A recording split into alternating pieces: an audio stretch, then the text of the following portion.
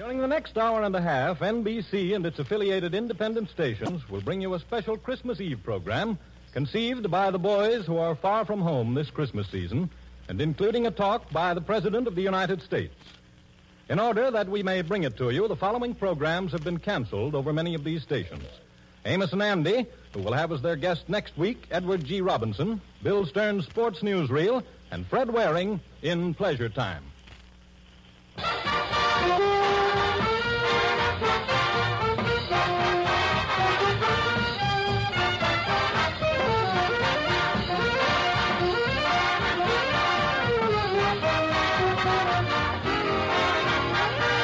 In Hollywood to conduct this worldwide tour are Lionel Barrymore, Bing Crosby, and Bob Hope. And now, let me introduce the man whose portrayal of Scrooge from Dickens' immortal Christmas Carol has become an American tradition this time of the year. Mr. Lionel Barrymore.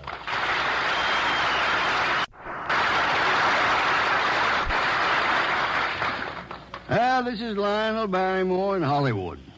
And here it's Christmas Eve, the third our country's experienced in the war. But tonight, I'm not going to play the part of Scrooge. Let me rather take you people of America by the hand to the side of your loved ones fighting in every quarter of the globe. Our president and commander-in-chief is with us, too. He'll speak to our armed forces, and he has a word for us as well. We're going to Italy, North Africa, to New Guinea, Guadalcanal, New Caledonia. Yes, and for the first time on the radio, we'll take you to Munda. We'll visit China, where it already is Christmas. We'll go to India, Panama, and Alaska, Pearl Harbor, and some of our ships of the Navy. Yes, in this, our third year of war, we Americans are going to spend Christmas Eve at the fighting front of our men as they light up Christmas trees all over the world. Now, no program of this type would be complete without the presence of a certain young man. His name is synonymous with joy to the GIs. He's had the thrill of meeting most of them face to face, too. Ladies and gentlemen, may I present the guest conductor of this worldwide tour, Bob Hope.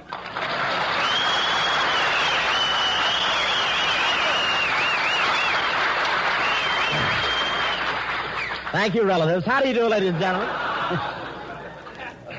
This is Bob Christmas Eve Hope, telling all you Americans to keep backing up our boys, and when Santa comes down from the ice and snow, he'll find us sticking together like Franklin, Winston, and Joe. Yes, sir. I'm very happy to be on this wonderful Christmas Eve show. Christmas is so exciting here. You should see the Christmas trees in Hollywood Boulevard tonight. They floated down from the Yukon last week. I don't mean to say that the snow has been that loose everywhere. I understand it's so cold in the Middle West that even the Republicans are waiting for the fireside chats.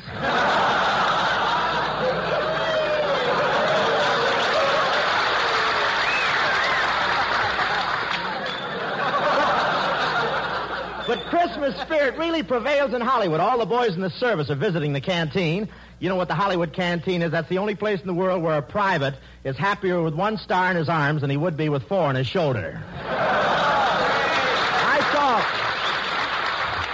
I saw W.C. Fields at the canteen, and he sat next to me, but that's beside the pint. You should see his nose now that they lifted the dim out. It's wonderful. But I love Christmas because that's the time of the year that all my relatives come over and sit around the tree. And to think that only a few years ago, most of them were sitting in it. And it sneaks up on you, doesn't it, huh? And you should see the Christmas cards I got this year. I got one card from Dorothy Lamour with a picture of her and a sarong on it. What a picture. You know how George Washington looks straight ahead on a 2-cent stamp? Well, in this envelope, he keeps peeking over his shoulder. I got a lot of presents, but I received one present I heard ticking, so I threw it right into the bathtub, but I'm afraid I was a little hasty. Now I've got the only clock in the world where the cuckoo comes out every hour and blows bubbles. Crosby gave his kids Indian outfits with real feathers. I don't know where he got the feathers. All I know is that yesterday I saw a stork flying over Los Angeles in a bathrobe.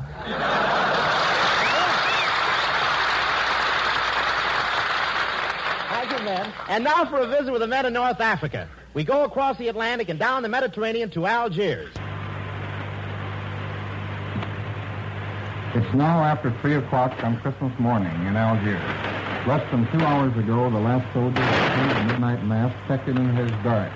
It's quiet now, but in this headquarters city, men and women are working. There are the truck drivers and railway engineers getting supplies up forward, the anti-aircraft gunners watching, the signal operators sending messages. In a few hours, another working day begins for everyone.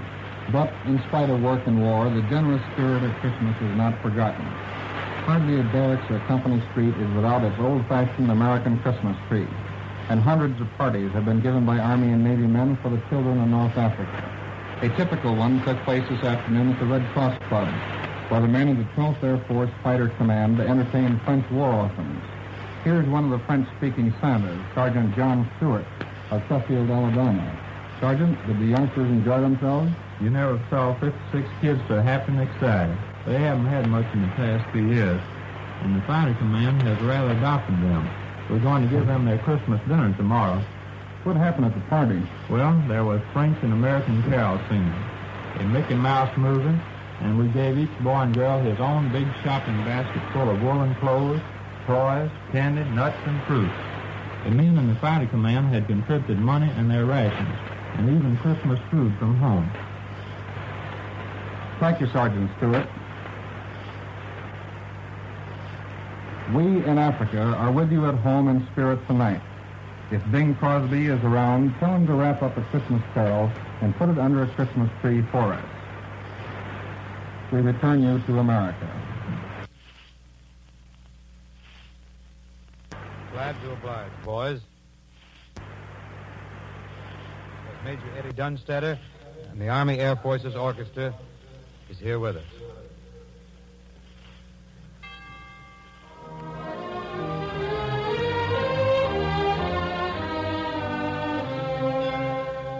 God rest ye merry gentlemen, let nothing you dismay. Remember Christ our Savior was born on Christmas Day to save us all from Satan's power when we were gone astray. Oh, tidings of comfort and joy, comfort and joy. Oh, tidings of comfort and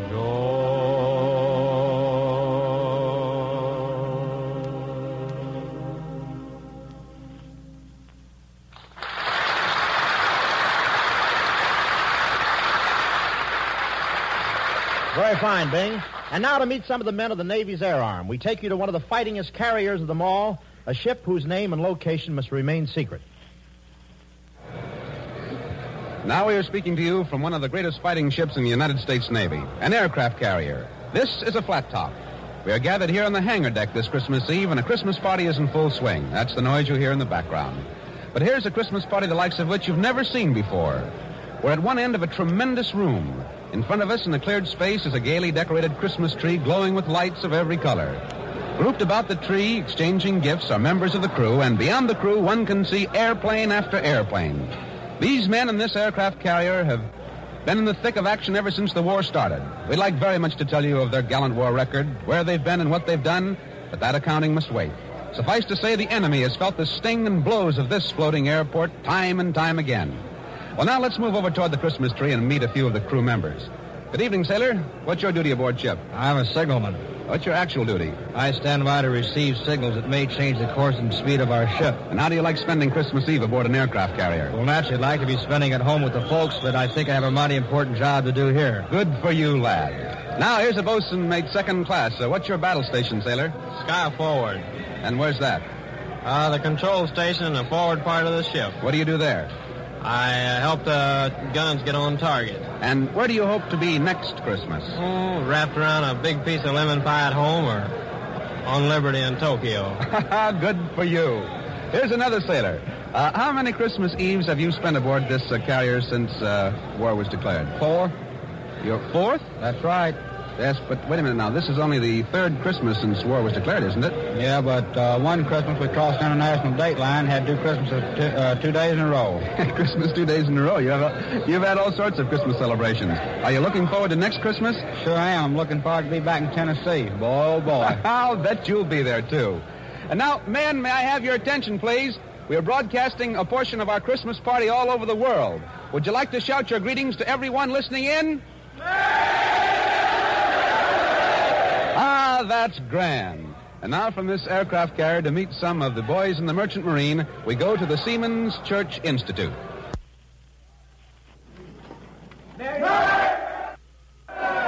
Ladies and gentlemen, we don't think you've met anyone quite like Chief Steward George Jack Kessel of the Merchant Marine, who's here with us at the Seamen's Church Institute. Chief Kessel was torpedoed in the Indian Ocean, spent 20 days in a life raft with 14 other survivors. Well, Chief, suppose you tell us about it.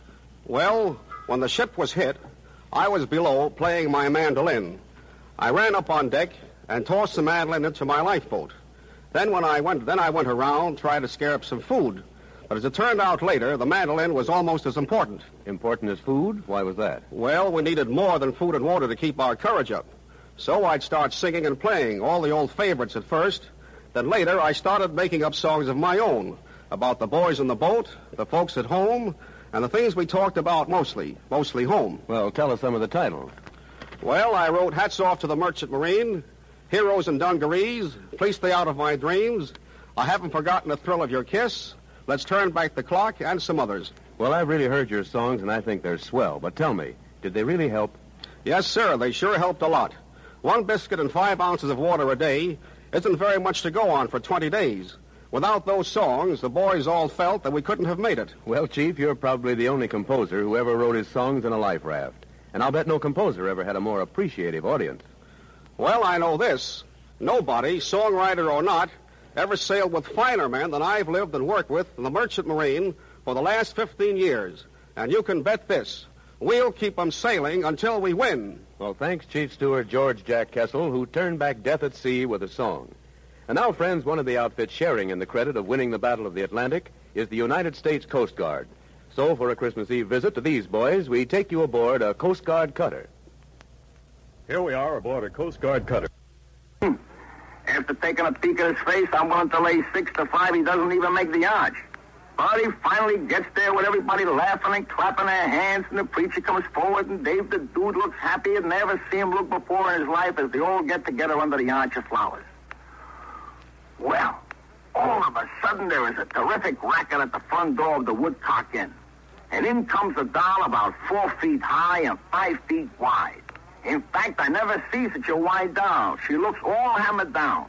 Her face is almost as wide as her shoulders, and she makes me think of a great, big, full moon. She comes in bounding in like, and I can see that she's all trained up about something. As she bounces in, I hear a gurgle. And I look around, and I see Walter Winchester slumping down to the floor, almost dragging Miss Billy Perry with him. Well, the wide doll walks right up to the bunch under the arch and says in a large, bass voice, "Which one of you is Dave the Dude?" "I'm Dave the Dude," says Dave the Dude, stepping up. "What do you mean by busting in here like a walrus and gumming up our wedding?" "Oh, so you're the guy who kidnaps my ever-loving husband to marry him off to this little red-headed pancake here, are you?" The wide doll says all of that, and at the same time looking at Dave the Dude, but at the same time pointing at Miss Billy Perry. Well, now, calling Miss Billy Perry a pancake to Dave the Dude is a very serious proposition, and Dave the Dude gets very angry. "Now, listen here," Dave the Dude says. "You better take a walk before somebody clips you." Well, that's a very good story, sailor, but apparently not the right story. Now let's go to London. Come in, London.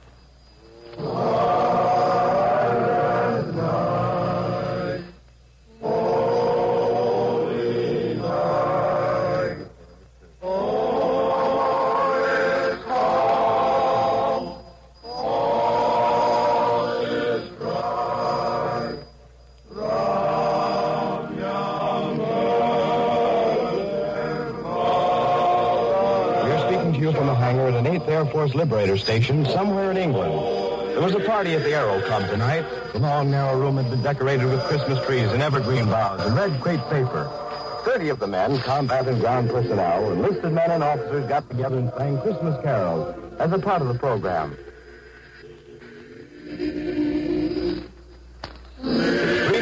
the European theater of operations. The night is silent, but this Liberator base never sleeps, even on Christmas Eve. By air, the enemy is only a few minutes away.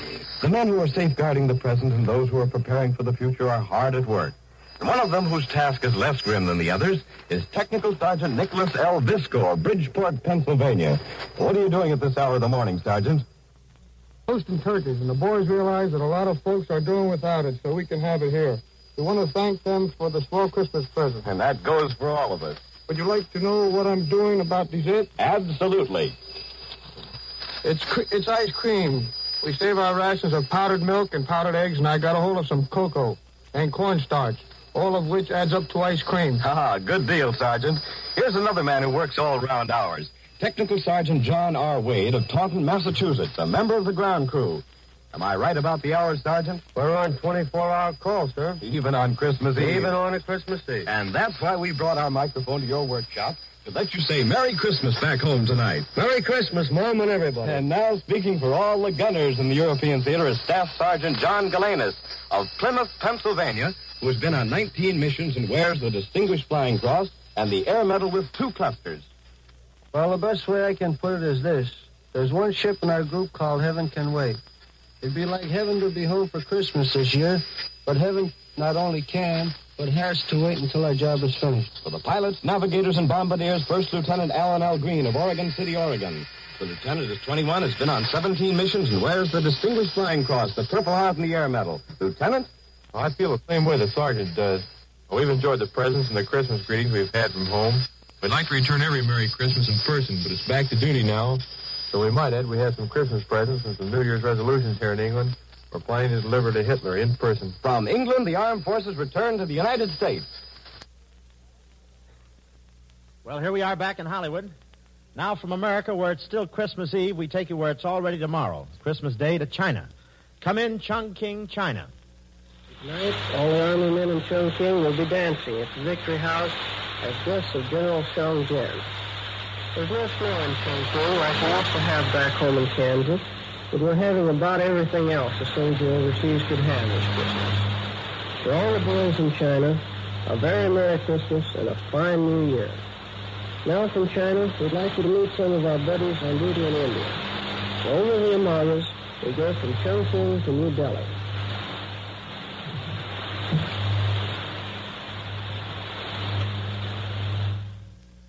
Those boys out there in India evidently can't hear me, but they're definitely on our Christmas list, and we've got a long one tonight.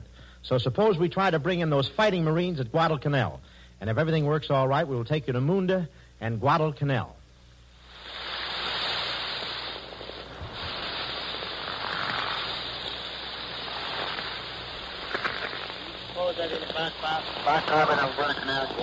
What's the matter with you, Frank? Well, I had to rush to my dinner so I could get in. You know how I feel, don't you? Yeah, me too. We met at dinner. We just had our Texas dinner. Seaman First Class Frank Burleson. And I am Seaman First Class Jim Horshaw. I'm from Detroit, Michigan, and Frank is from Huntsville, Alabama. Yeah, we rushed up to our turkey stuffing and pudding. Say, Jim, I have it rushed up just as we ran for a festival. That's not so long ago, just a few weeks back. See, I used to look up out of that rusty hole in the ground and think of my folks fast asleep down in Alabama. We can say that again. Let's give the folks a hot toast. Hacked up, I think. Well, while we are speaking about Russia, we sure feel sorry for your folks back home. They tell us we can't drive over 35 miles an hour, but we can't drive over 25. And they're using clothing traffic cop on your sort of stuff. You should have one of these MPs off of you. I bet you the sister now you're dropping. Everyone will say, did you hear Seaman's First Class Honcho dropping on the radio at Christmas? But we're on the menu. Oh, don't worry about us grubs, folks. We expected you grub, but also not on Christmas. Any level, it's sure a lot better here than it was last year. Last Christmas, almost everybody spent the holidays in a foxhole. Well, folks, all we really want to say is a Merry Christmas. It's a tough fight, and we'll be home soon, Mom, I hope. I was seeing First Class Frank Burleson, Huntsville, Alabama, sending greetings to his mother and dad and his first sister in Alabama, and my new little brother, too. And his new little brother, too. And I want to say greetings to my mother and dad, my brothers and sisters in Detroit. Hey, hopefully you're listening. This is Seaman First Class Jim Horshaw on Guadalcanal, switching you to London, New Georgia. Go ahead, remember. This is greeting from the Northern Phone. This is George Thomas Forster speaking from Linda Airfield on New Georgia Island. This is the first broadcast to come out of the Northern Forest. It is 1:20 on Christmas afternoon, and there are two blue jackets standing beside me. I want to tell you about Christmas on New Georgia. Here is Radio Man Second Class, Charles Bashara, of Beaverton, New York. Thanks, Mr. Foster. I'd like to introduce my pal, Gunner's Mate Third Class, Robert Noyers. Robert from Cahul, New York. Thanks, Charlie. What do we do now? Well, Charlie used to be on station WSYR in Syracuse, New York. So the show is yours, Charlie. Yes, but this is sure different than broadcasting from WSYR.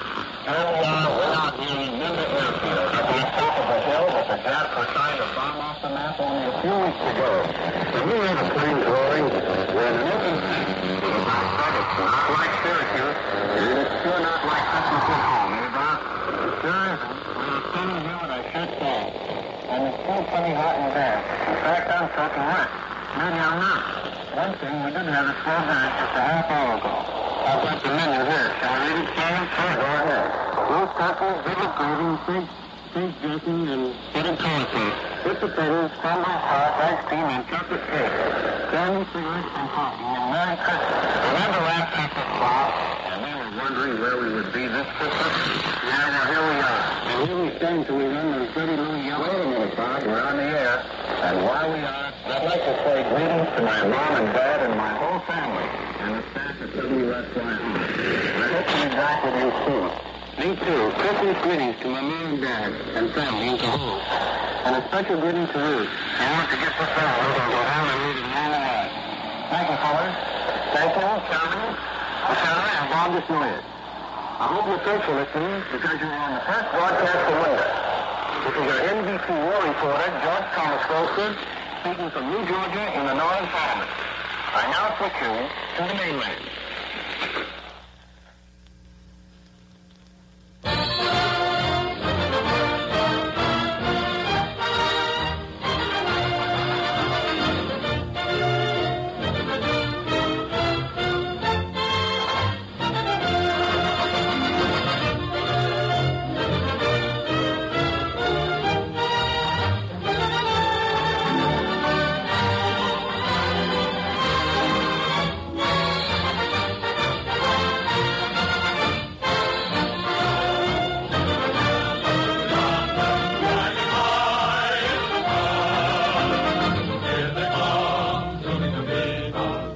This is Christmas Eve at the Front, the Christmas program spontaneously suggested by American servicemen all over the world to show the folks at home how Christmas is being spent on the fronts of this global war.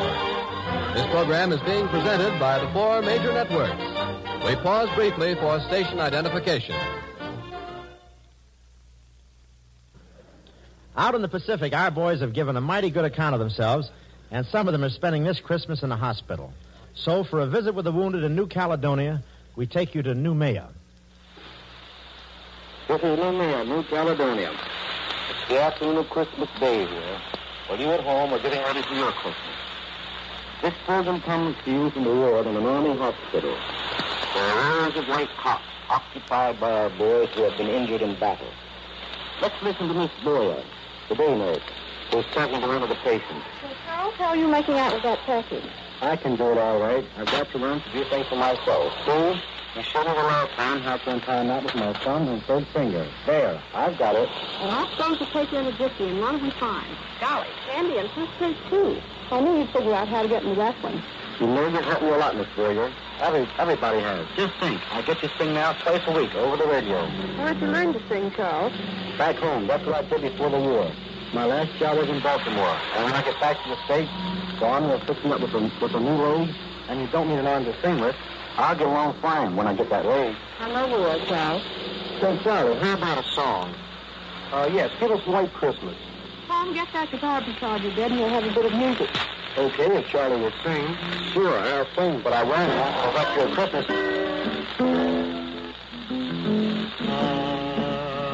I'm dreaming of a white Christmas,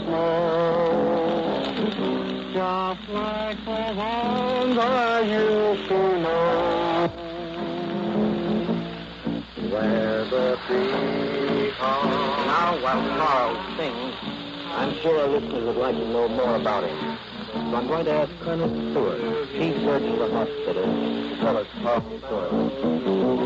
Charlie's full name is Private First Class Charles E. Oates, whose home is at 1507 Ray Street, Baltimore, Maryland. He was 26 years old and was injured on Guadalcanal last January 16th when a shell killed his buddies. It was necessary to amputate his left arm and right leg. He was in a critical condition for some months.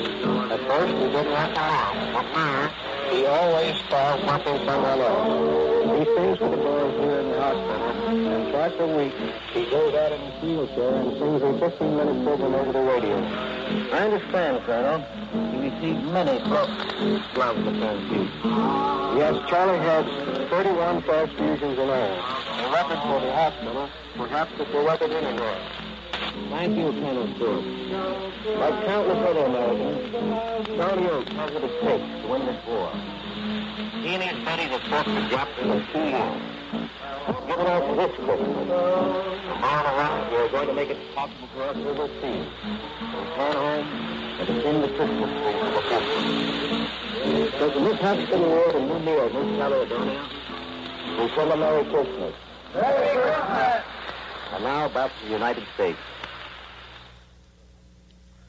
Up in the windswept Aleutians, the boys are huddled around their stoves talking things over. So let's go to the land of snow and reindeers, to Alaska. A little test from Palestine now.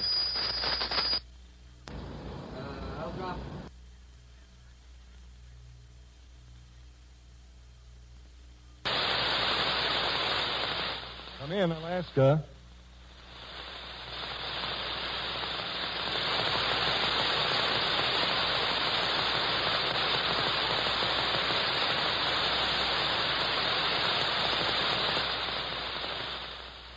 Say, Bing, we're having a little trouble getting Alaska, so step into my office, please. Is that what you meant? You look fine tonight. You look well. You look grand. Like my tent? Isn't that a wonderful thing? What button do you push to get KECA? What are you doing? That's the wrong network. We're on KFI. Sorry, John. Do you like this little suit I have on? Yes, looks something like an unmade bed. Look who's talking. Are those your pants or are you dancing with somebody? Bing, this is a little suit.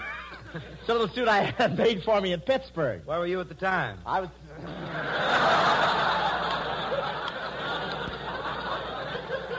Nevertheless, I like it and I'm going to buy it. I think it looks good, don't you? Yes, love it. Do you like that? Why don't you take the hanger out? Say, listen, I must tell you one thing while we're waiting for Alaska to come in. Yes. Are you there, Alaska? You know, while I was over in Africa, that when the man puts his nose, that means we're right there. If he holds it, look out. Look, I want to tell you. Ernest Hemingway told me to thank you. He did? For what? While I was over in Africa, I met Hemingway, and he told me to thank you. Nice to hear. For what? Why well, he saw your horses running, and he got the idea for whom the bell tolls. You know, and I had a wonderful time over there. Is it true that your horses are the only ones that have racks for their canes? Is it true? Lies. All lies. Filthy lies. Filthy lies. My horses haven't much speed, but they have lovely personalities, all of them. They're charming horses. They are. Yes. They're some of the finest horses in Dr. Townsend's club. I want to tell you that. Listen, another thing. Listen, Bing, I want to know one thing. Why were you late for rehearsal tonight? I couldn't get here any sooner. What do you mean you couldn't something get here? very serious happened on the way to the broadcast. I stopped at the stables to see my charges. You did? Is that right? I understand you have new stables down there by the Southern Pacific where the Super Chief goes by. That's right. The other day, the Super Chief went by and Bing lined all his horses up and said, "See, that's what I mean."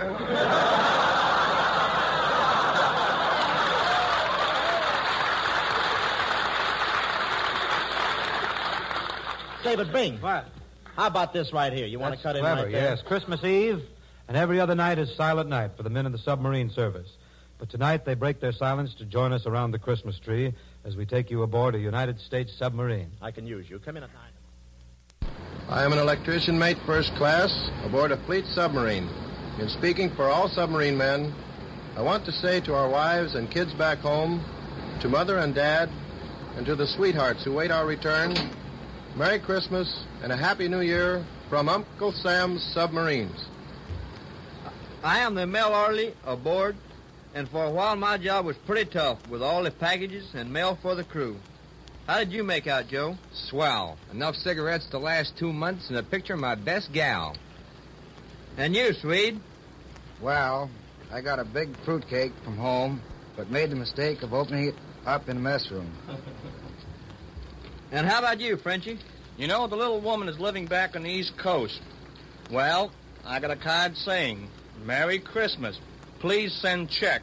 Rent overdue. Boy, things must be pretty tough back there. Boy, you said it. How about you, Chief? Well, the best package all of us could get right now is a big, fat Jap cruiser. Right in hell, that's right. Yes, sir. Did you see those turkeys Cookie is working on in the galley? Yeah, and all the trimmings, too. Here we go again. Take her down. Level off at periscope depth. Battle station submerged.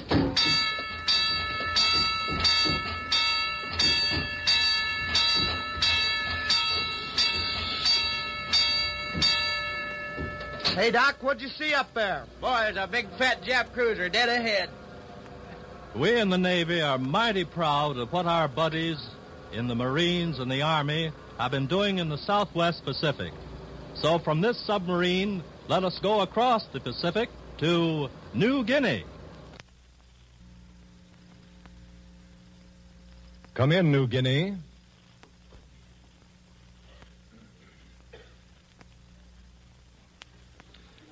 Say, we're mighty sorry the boys in New Guinea can't hear us right now. We had them on the line just a moment ago, and this is the message they sent us. It's Christmas Day here in New Guinea. All over this island, American and Australian troops, together with their native helpers, have managed to observe the holiday to the best of their ability. Some were able to sing a carol or two last night, and a surprising number contrived to attend the religious services held last night and still being conducted today from the north bank of the Massawong River to the bomb-scarred chapels of Port Moresby. But everyone found time to open his presents and read his mail. Other than these activities, Christmas on New Guinea is a case of it being Saturday and another day of war. Trucks going toward or coming back from the war. Planes are either going out or returning from combat missions. And every once in a while, a line of natives passes by, silent and intent on holding up their end of the fight. I wish you had a chance to talk to some of our boys out here. There is Staff Sergeant Paul Blasewitz, formerly the Bronx of New York City, and now with the Troop Carrier Command. Blasewitz is a tail gunner in a flying fortress. Only they don't carry bombs, they carry freight. They call them fighting freighters because that's where they haul things they've also got to be able to fight. This is his second Christmas out here, but he says this one is a lot better than last year because they're better organized for things like Christmas. For instance, this morning he made his usual run, but by the time we hauled some stuff over to the boys at Arroway, that's over on New Britain, and the Japs didn't give us any trouble at all. Just now, Blasewitz is taking it easy, waiting for the next job to come along. And then there are the Australians down here. Boy, what a bunch of fighting men. Just now, many of them are spending their Christmas up in the Ramu Valley. You know, they've got a funny custom in the Australian Army. All of the officers roll up their sleeves and serve the Christmas dinner to the enlisted men. And that's going on today wherever the Aussies are fighting. And that's what's happening out here in New Guinea. We know that all you people back home are working with all your might to make such a broadcast as this completely unnecessary on Christmas Day of 1944. And that's the message. Well, believe me, fellas, we can't wait till the American forces return to the United States, but we realize there still is a big job ahead. A very big job to be done on both sides of the war and home fronts, and the sooner we finish both jobs, the sooner our boys will come home. You know, Robin, the Navy is doing a huge share of that job, too. Boy, you can say that again, Bing. Let's cut in on Christmas Eve doings on one of Uncle Sam's mighty battle wagons. To greet the holy night that gave the world its Christmas rose, its King of love and light. This is Christmas Eve with the Blue Jackets aboard a United States battleship. Listen while Blue Jacket McMillan, Seaman First Class, is singing Jesu Bambino for the ship's crew.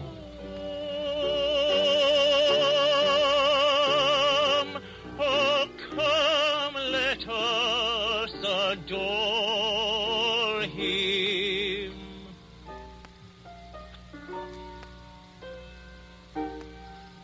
Let us adore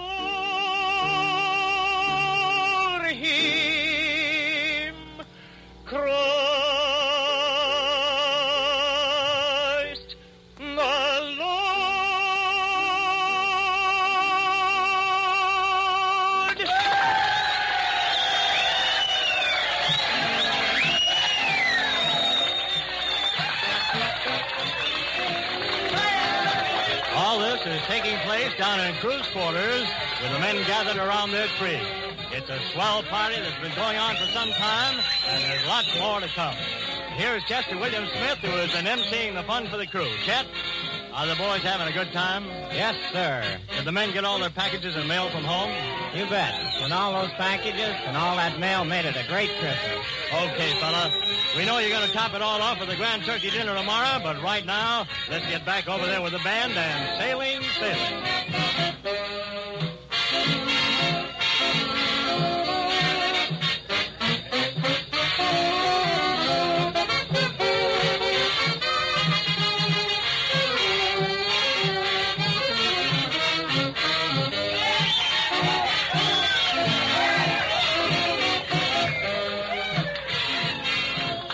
From this big battle wagon, we take you to the boys guarding our lifeline on the big ditch at Panama. This is Corporal Harvey Chester speaking from Panama. With me is Corporal Wesley Parsons, one of the men who carved out the jungle positions protecting the canal. What are the boys doing at your position tonight, Wes? 100% of them are thinking about Christmas back home. Well, so am I, but that's not all, I hope. No, as a matter of fact, the boys are having a Christmas dance right now. For the first time since we put in that position, there are some girls there. I'll bet that Christmas party is different from the ones back home. It sure is. Instead of snow on the ground, we have green grass. There's a warm breeze and the birds are singing. Oh, how about Christmas services, Wes?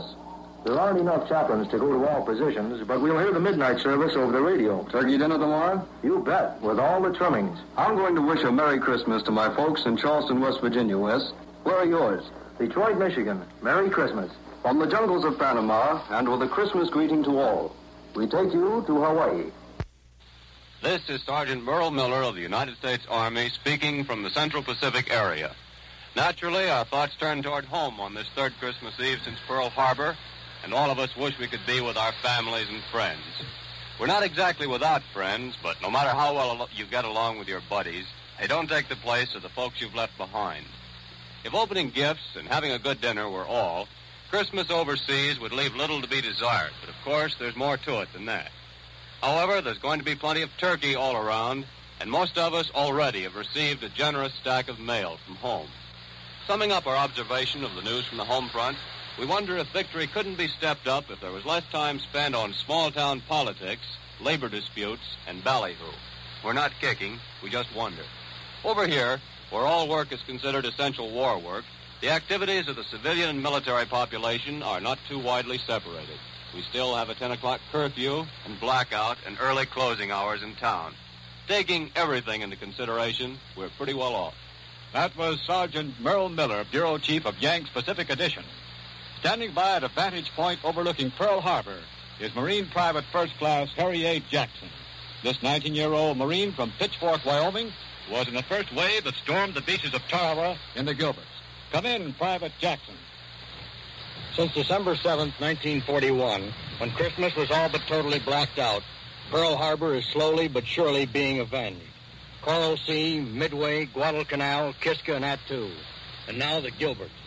And after you've been through Tarawa, you begin to realize, maybe for the first time in your life, what Christmas is all about.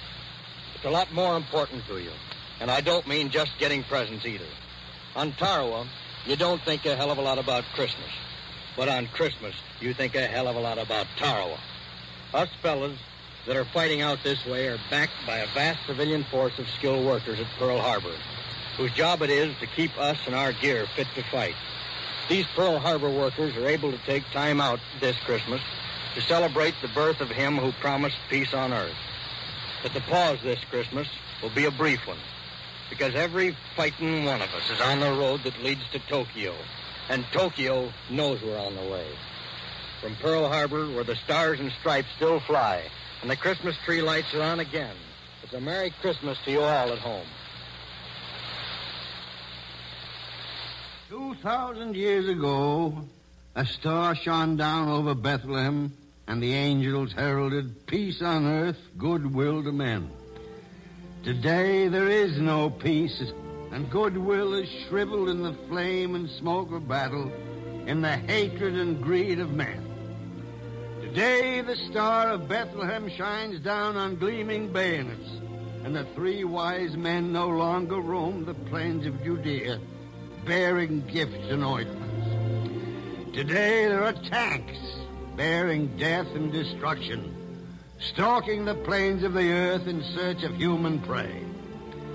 And yet, the star still shines over Bethlehem, and there are still men of goodwill in every nook and corner of the earth, fighting and praying that peace may be restored to the world, that men may learn how to live with one another in peace and tranquility, that their children may walk in the majesty of the Lord, unafraid and unopposed.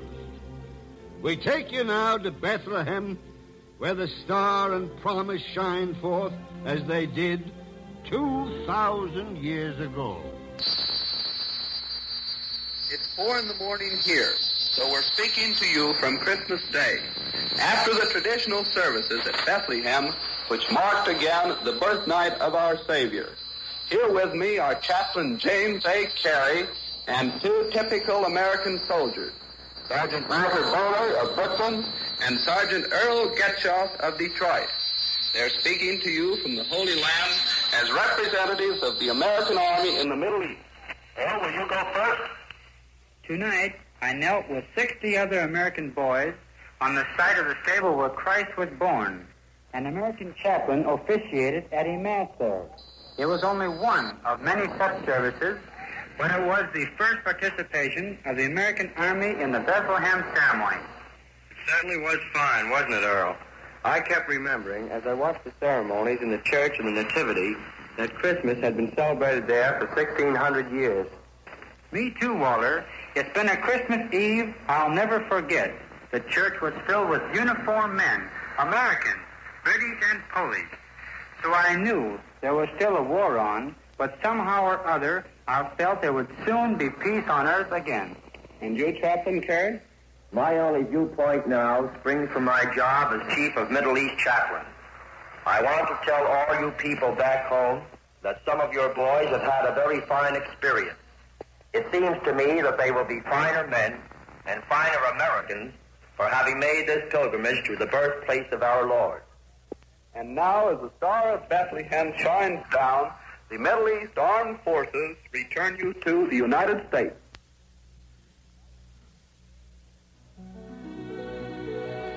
Oh, come, all ye faithful, joyful and triumphant. Oh, come ye to Bethlehem.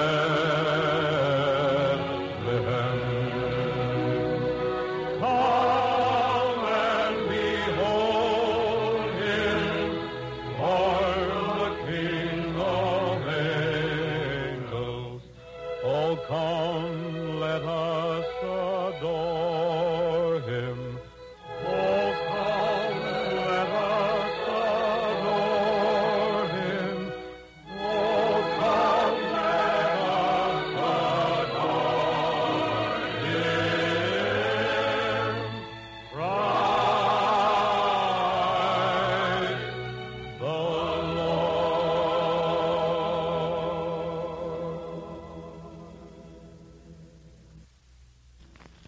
Earlier today, the President delivered an important address to many of our people stationed overseas and to those of us at home. In order that those who didn't hear his message may have an opportunity to hear it, we present a recording of that speech. Ladies and gentlemen, the President of the United States.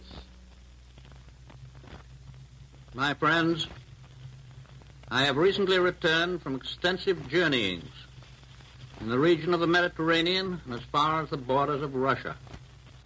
I have conferred with the leaders of Britain and Russia and China on military matters of the present, especially on plans for stepping up our successful attack on our enemies as quickly as possible and from many different points of the compass.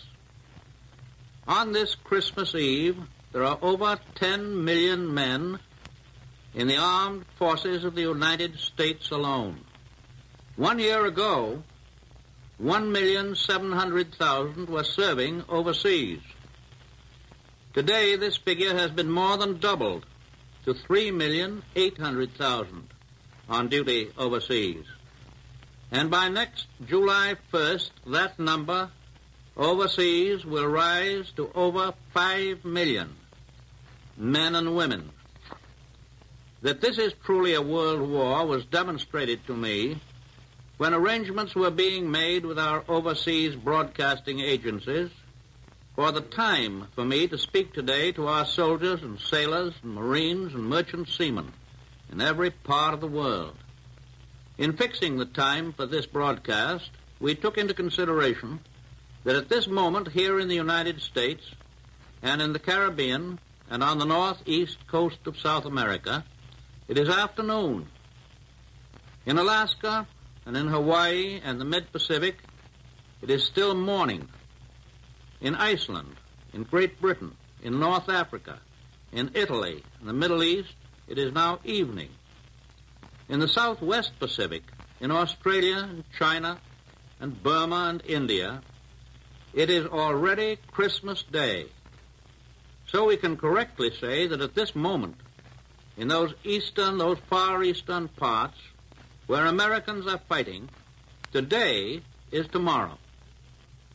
But everywhere throughout the world, through this war that covers the world, there is a special spirit that has warmed our hearts since our earliest childhood.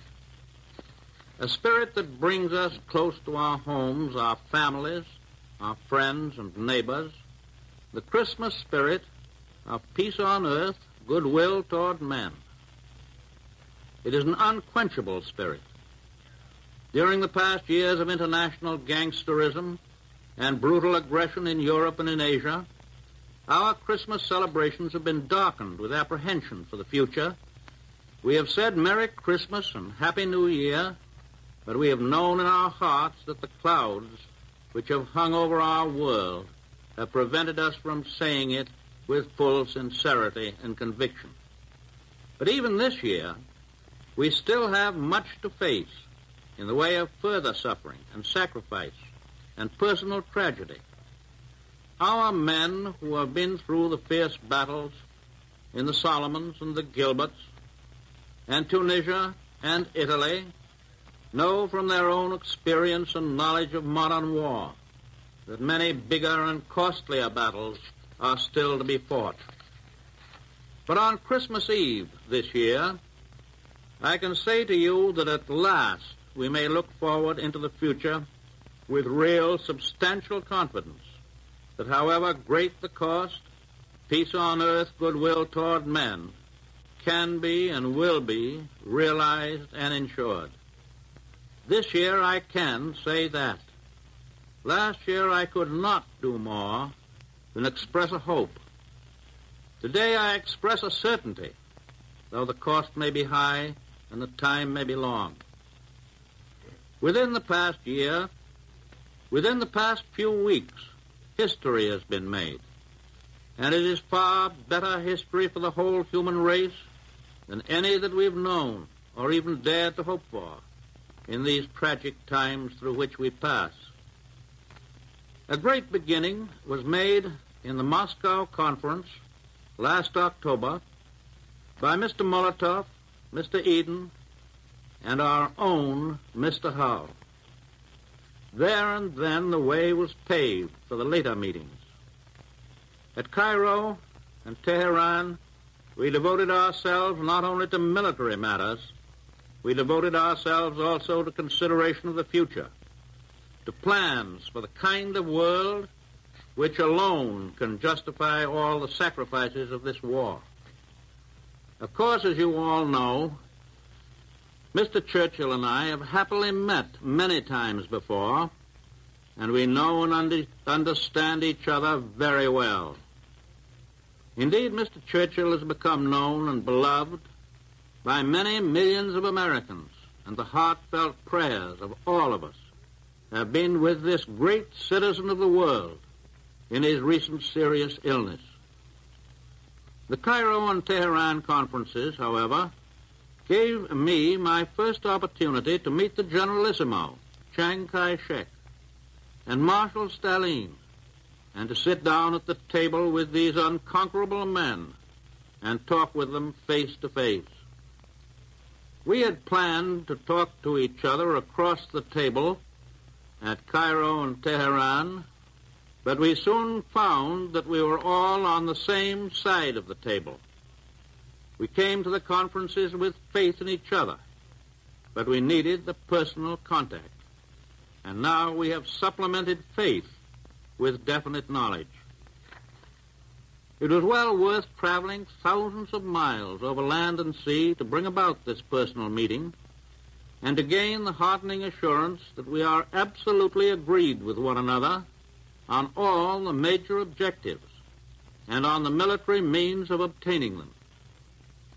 At Cairo, Prime Minister Churchill and I spent 4 days with the Generalissimo, Chiang Kai-shek. It was the first time that we'd had an opportunity to go over the complex situation in the Far East with him personally. We were able not only to settle upon definite military strategy, but also to discuss certain long-range principles which we believe can assure peace in the Far East for many generations to come. Those principles are as simple as they are fundamental. They involve the restoration of stolen property to its rightful owners and the recognition of the rights of millions of people in the Far East to build up their own forms of self-government without molestation. Essential to all peace and security in the Pacific and in the rest of the world is the permanent elimination of the Empire of Japan as a potential force of aggression. Never again must our soldiers and sailors and Marines and other soldiers and sailors and Marines be compelled to fight from island to island as they are fighting so gallantly and so successfully today.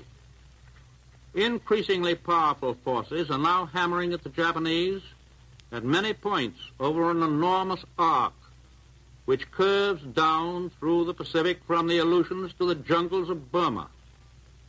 Our own Army and Navy, our air forces, the Australians and New Zealanders, the Dutch and the British land, air, and sea forces are all forming a band of steel which is slowly but surely closing in on Japan.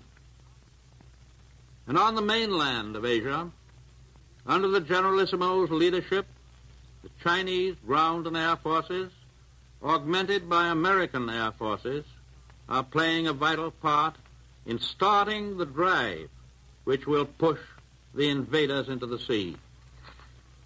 Following out the military decisions at Cairo, General Marshall has just flown around the world and has had conferences with General MacArthur and Admiral Nimitz, conferences which will spell plenty of bad news for the Japs in the not-too-far distant future. I met in the Generalissimo a man of great vision, great courage, and a remarkably keen understanding of the problems of today and tomorrow. We discussed all the manifold military plans for striking at Japan with a decisive force from many directions, and I believe I can say that he returned to Chongqing with the positive assurance of total victory over our common enemy. Today, we and the Republic of China are closer together than ever before in deep friendship and in unity of purpose. After the Cairo conference, Mr. Churchill and I went by airplane to Tehran. There, we met with Marshal Stalin. We talked with complete frankness on every conceivable subject connected with the winning of the war and the establishment of a durable peace after the war.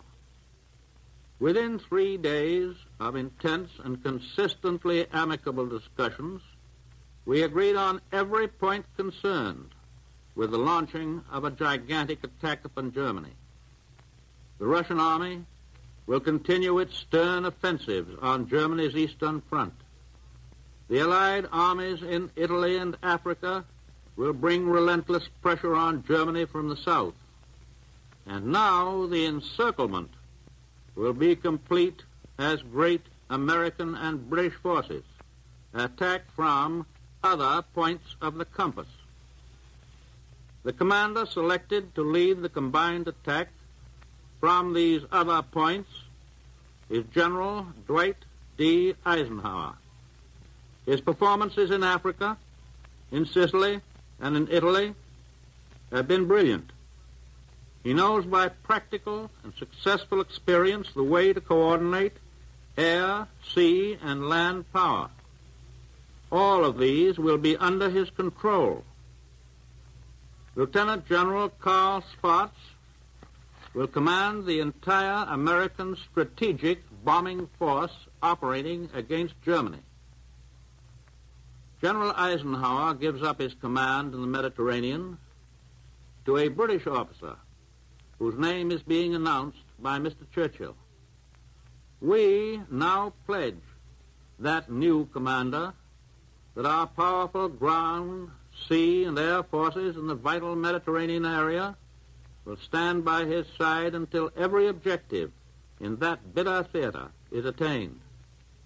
Both of these new commanders will have American and British subordinate commanders whose names will be announced to the world in a few days. During the last 2 days in Tehran, Marshal Stalin, Mr. Churchill, and I looked ahead to the days and months and years that will follow Germany's defeat. We were united in determination that Germany must be stripped of her military might and be given no opportunity within the foreseeable future to regain that might. The United Nations have no intention to enslave the German people. We wish them to have a normal chance to develop in peace as useful and respectable members of the European family. But we most certainly emphasize that word respectable, for we intend to rid them once and for all of Nazism and Prussian militarism and the fantastic and disastrous notion that they constitute the master race. We did discuss international relationships from the point of view of big, broad objectives rather than details. But on the basis of what we did discuss, I can say even today that I do not think any insoluble differences will arise among Russia, Great Britain, and the United States. In these conferences, we were concerned with basic principles which involve the security and the welfare and the standard of living of human beings in countries large and small. And somewhat ungrammatical colloquialism, I may say that I got along fine with Marshal Stalin. He is a man who combines a tremendous, relentless determination with a stalwart good humor. I believe he is truly representative of the heart and soul of Russia, and I believe that we are going to get along very well with him and the Russian people, very well indeed. Britain, Russia, China, and the United States and their allies represent more than 3/4 of the total population of the earth. As long as these four nations, with great military power, stick together in determination to keep the peace, there will be no possibility of an aggressor nation arising to start another world war. But those four powers must be united with and cooperate with the freedom-loving peoples of Europe and Asia and Africa and the Americas. The rights of every nation, large or small, must be respected and guarded as jealously as are the rights of every individual within our own republic. The doctrine that the strong shall dominate the weak is the doctrine of our enemies, and we reject it. But at the same time, we're agreed that if force is necessary to keep international peace, international force will be applied for as long as it may be necessary. It has been our steady policy, and it is certainly a common sense policy, that the right of each nation to freedom must be measured by the willingness of that nation to fight for freedom. And today we salute our unseen allies in occupied countries, the underground resistance groups and the armies of liberation. They will provide potent forces against our enemies when the day of the counter-invasion comes. Through the development of science, the world has become so much smaller that we have had to discard the geographical yardsticks of the past. For instance, through our early history, the Atlantic and Pacific Oceans were believed to be walls of safety for the United States. Time and distance made it physically possible, for example, for us and for the other American republics to obtain and maintain independence against infinitely stronger powers. Until recently, very few people, even military experts, thought that the day would ever come when we might have to defend our Pacific coast against Japanese threats of invasion. At the outbreak of the First World War, relatively few people thought that our ships and shipping would be menaced by German submarines on the high seas, or that the German militarists would ever attempt to dominate any nation outside of Central Europe.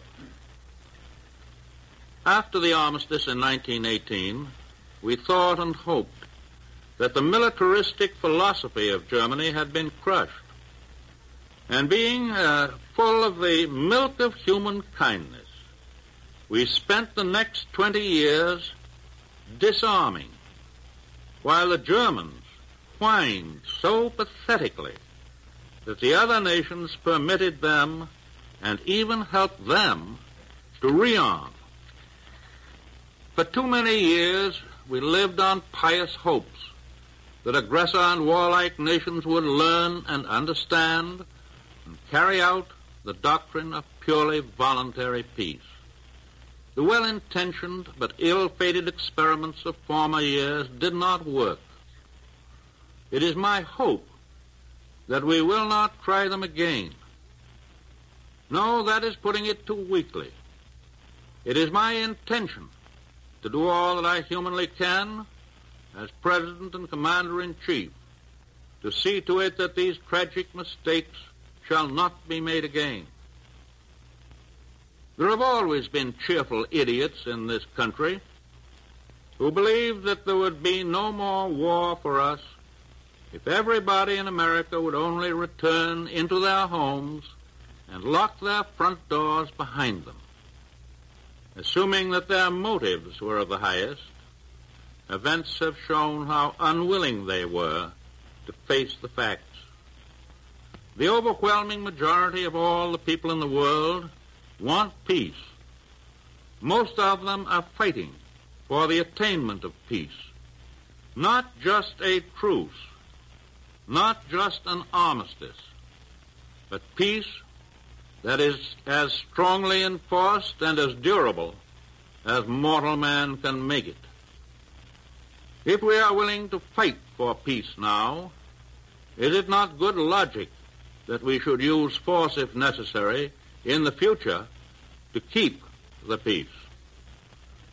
I believe and I think I can say that the other three great nations who are fighting so magnificently to gain peace are in complete agreement that we must be prepared to keep the peace by force. If the people of Germany and Japan are made to realize thoroughly that the world is not going to let them break out again, it is possible and I hope probable that they will abandon the philosophy of aggression. the belief that they can gain the whole world, even at the risk of losing their own souls. I shall have more to say about the Cairo and Tehran conferences when I make my report to the Congress in about 2 weeks' time. And on that occasion, I shall also have a great deal to say about certain conditions here at home. But today, I wish to say that in all my travels, at home and abroad, it is the sight of our soldiers and sailors and their magnificent achievements which have given me the greatest inspiration and the greatest encouragement for the future. To the members of our armed forces, to their wives, mothers, and fathers, I want to affirm the great faith and confidence that we have in General Marshall and Admiral King, who direct all of our armed might throughout the world. Upon them falls the responsibility of planning the strategy, of determining where and when we shall fight. Both of these men have already gained high places in American history, places which will record in that history many evidences of their military genius that cannot be published today. Some of our men overseas are now spending their third Christmas far from home. To them and to all others overseas, or soon to go overseas, I can give assurance that it is the purpose of their government to win this war and to bring them home at the earliest possible time. And we here in the United States had better be sure that when our soldiers and sailors do come home, they will find an America in which they are given full opportunities for education and rehabilitation and social security and employment and business enterprise under the free American system, and that they will find a government which, by their votes as American citizens, they have had a full share in electing. The American people have had every reason to know that this is a tough and destructive war. On my trip abroad, I talked with many military men who had faced our enemies in the field. These hard-headed realists testify to the strength and skill and resourcefulness of the enemy generals and men whom we must beat before final victory is won. The war is now reaching the stage where we shall all have to look forward to large casualty lists, dead, wounded, and missing. War entails just that. There is no easy road to victory, and the end is not yet in sight. I have been back only for a week. It is fair that I should tell you my impression. I think I see a tendency in some of our people here to assume a quick ending of the war. The war and the result means false reasoning. I think I discern an effort to resume or even encourage an outbreak of partisan thinking and talking. I hope I am wrong, for surely our first and most foremost tasks are all concerned with winning the war and winning a just peace that will last for generations. The massive offensives which are in the making, both in Europe and the Far East, will require every ounce of energy and fortitude that we and our allies can summon on the fighting fronts and in all the workshops at home. As I have said before, you cannot order up a great attack on a Monday and demand that it be delivered on Saturday. Less than a month ago, I flew in a big Army transport plane over the little town of Bethlehem in Palestine. Tonight on Christmas Eve, all men and women everywhere who love Christmas are thinking of that ancient town and of the star of faith that shone there more than 19 centuries ago. American boys are fighting today in snow-covered mountains, in malarial jungles, on blazing deserts. They are fighting on the far stretches of the sea and above the clouds, fighting the thing for which they struggle. I think is best symbolized by the message that came out of Bethlehem. On behalf of the American people, your own people, I send this Christmas message to you who are in our armed forces. In our hearts are prayers for you and for all your comrades in arms who fight to rid the world of evil. We ask God's blessing upon you, upon your fathers and mothers and wives and children, all your loved ones at home. We ask that the comfort of God's grace shall be granted to those who are sick and wounded, and to those who are prisoners of war in the hands of the enemy, waiting for the day when they will again be free. And we ask that God receive and cherish those who have given their lives, and that he keep them in honor and in the grateful memory of their countrymen forever. God bless all of you who fight our battles on this Christmas Eve. God bless us all. Keep us strong in our faith that we fight for a better day for humankind, here and everywhere. You have just heard the voice of the President of the United States. Ladies and gentlemen, our national anthem.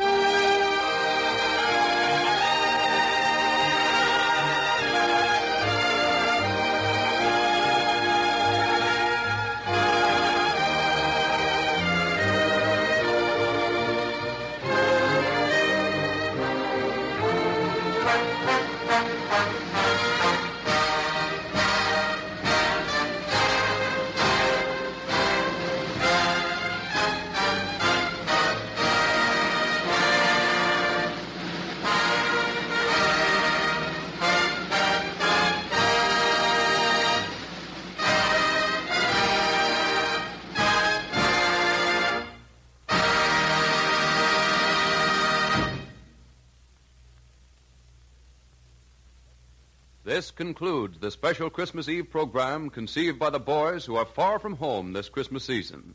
They wanted their loved ones to know how they were observing this day away from home.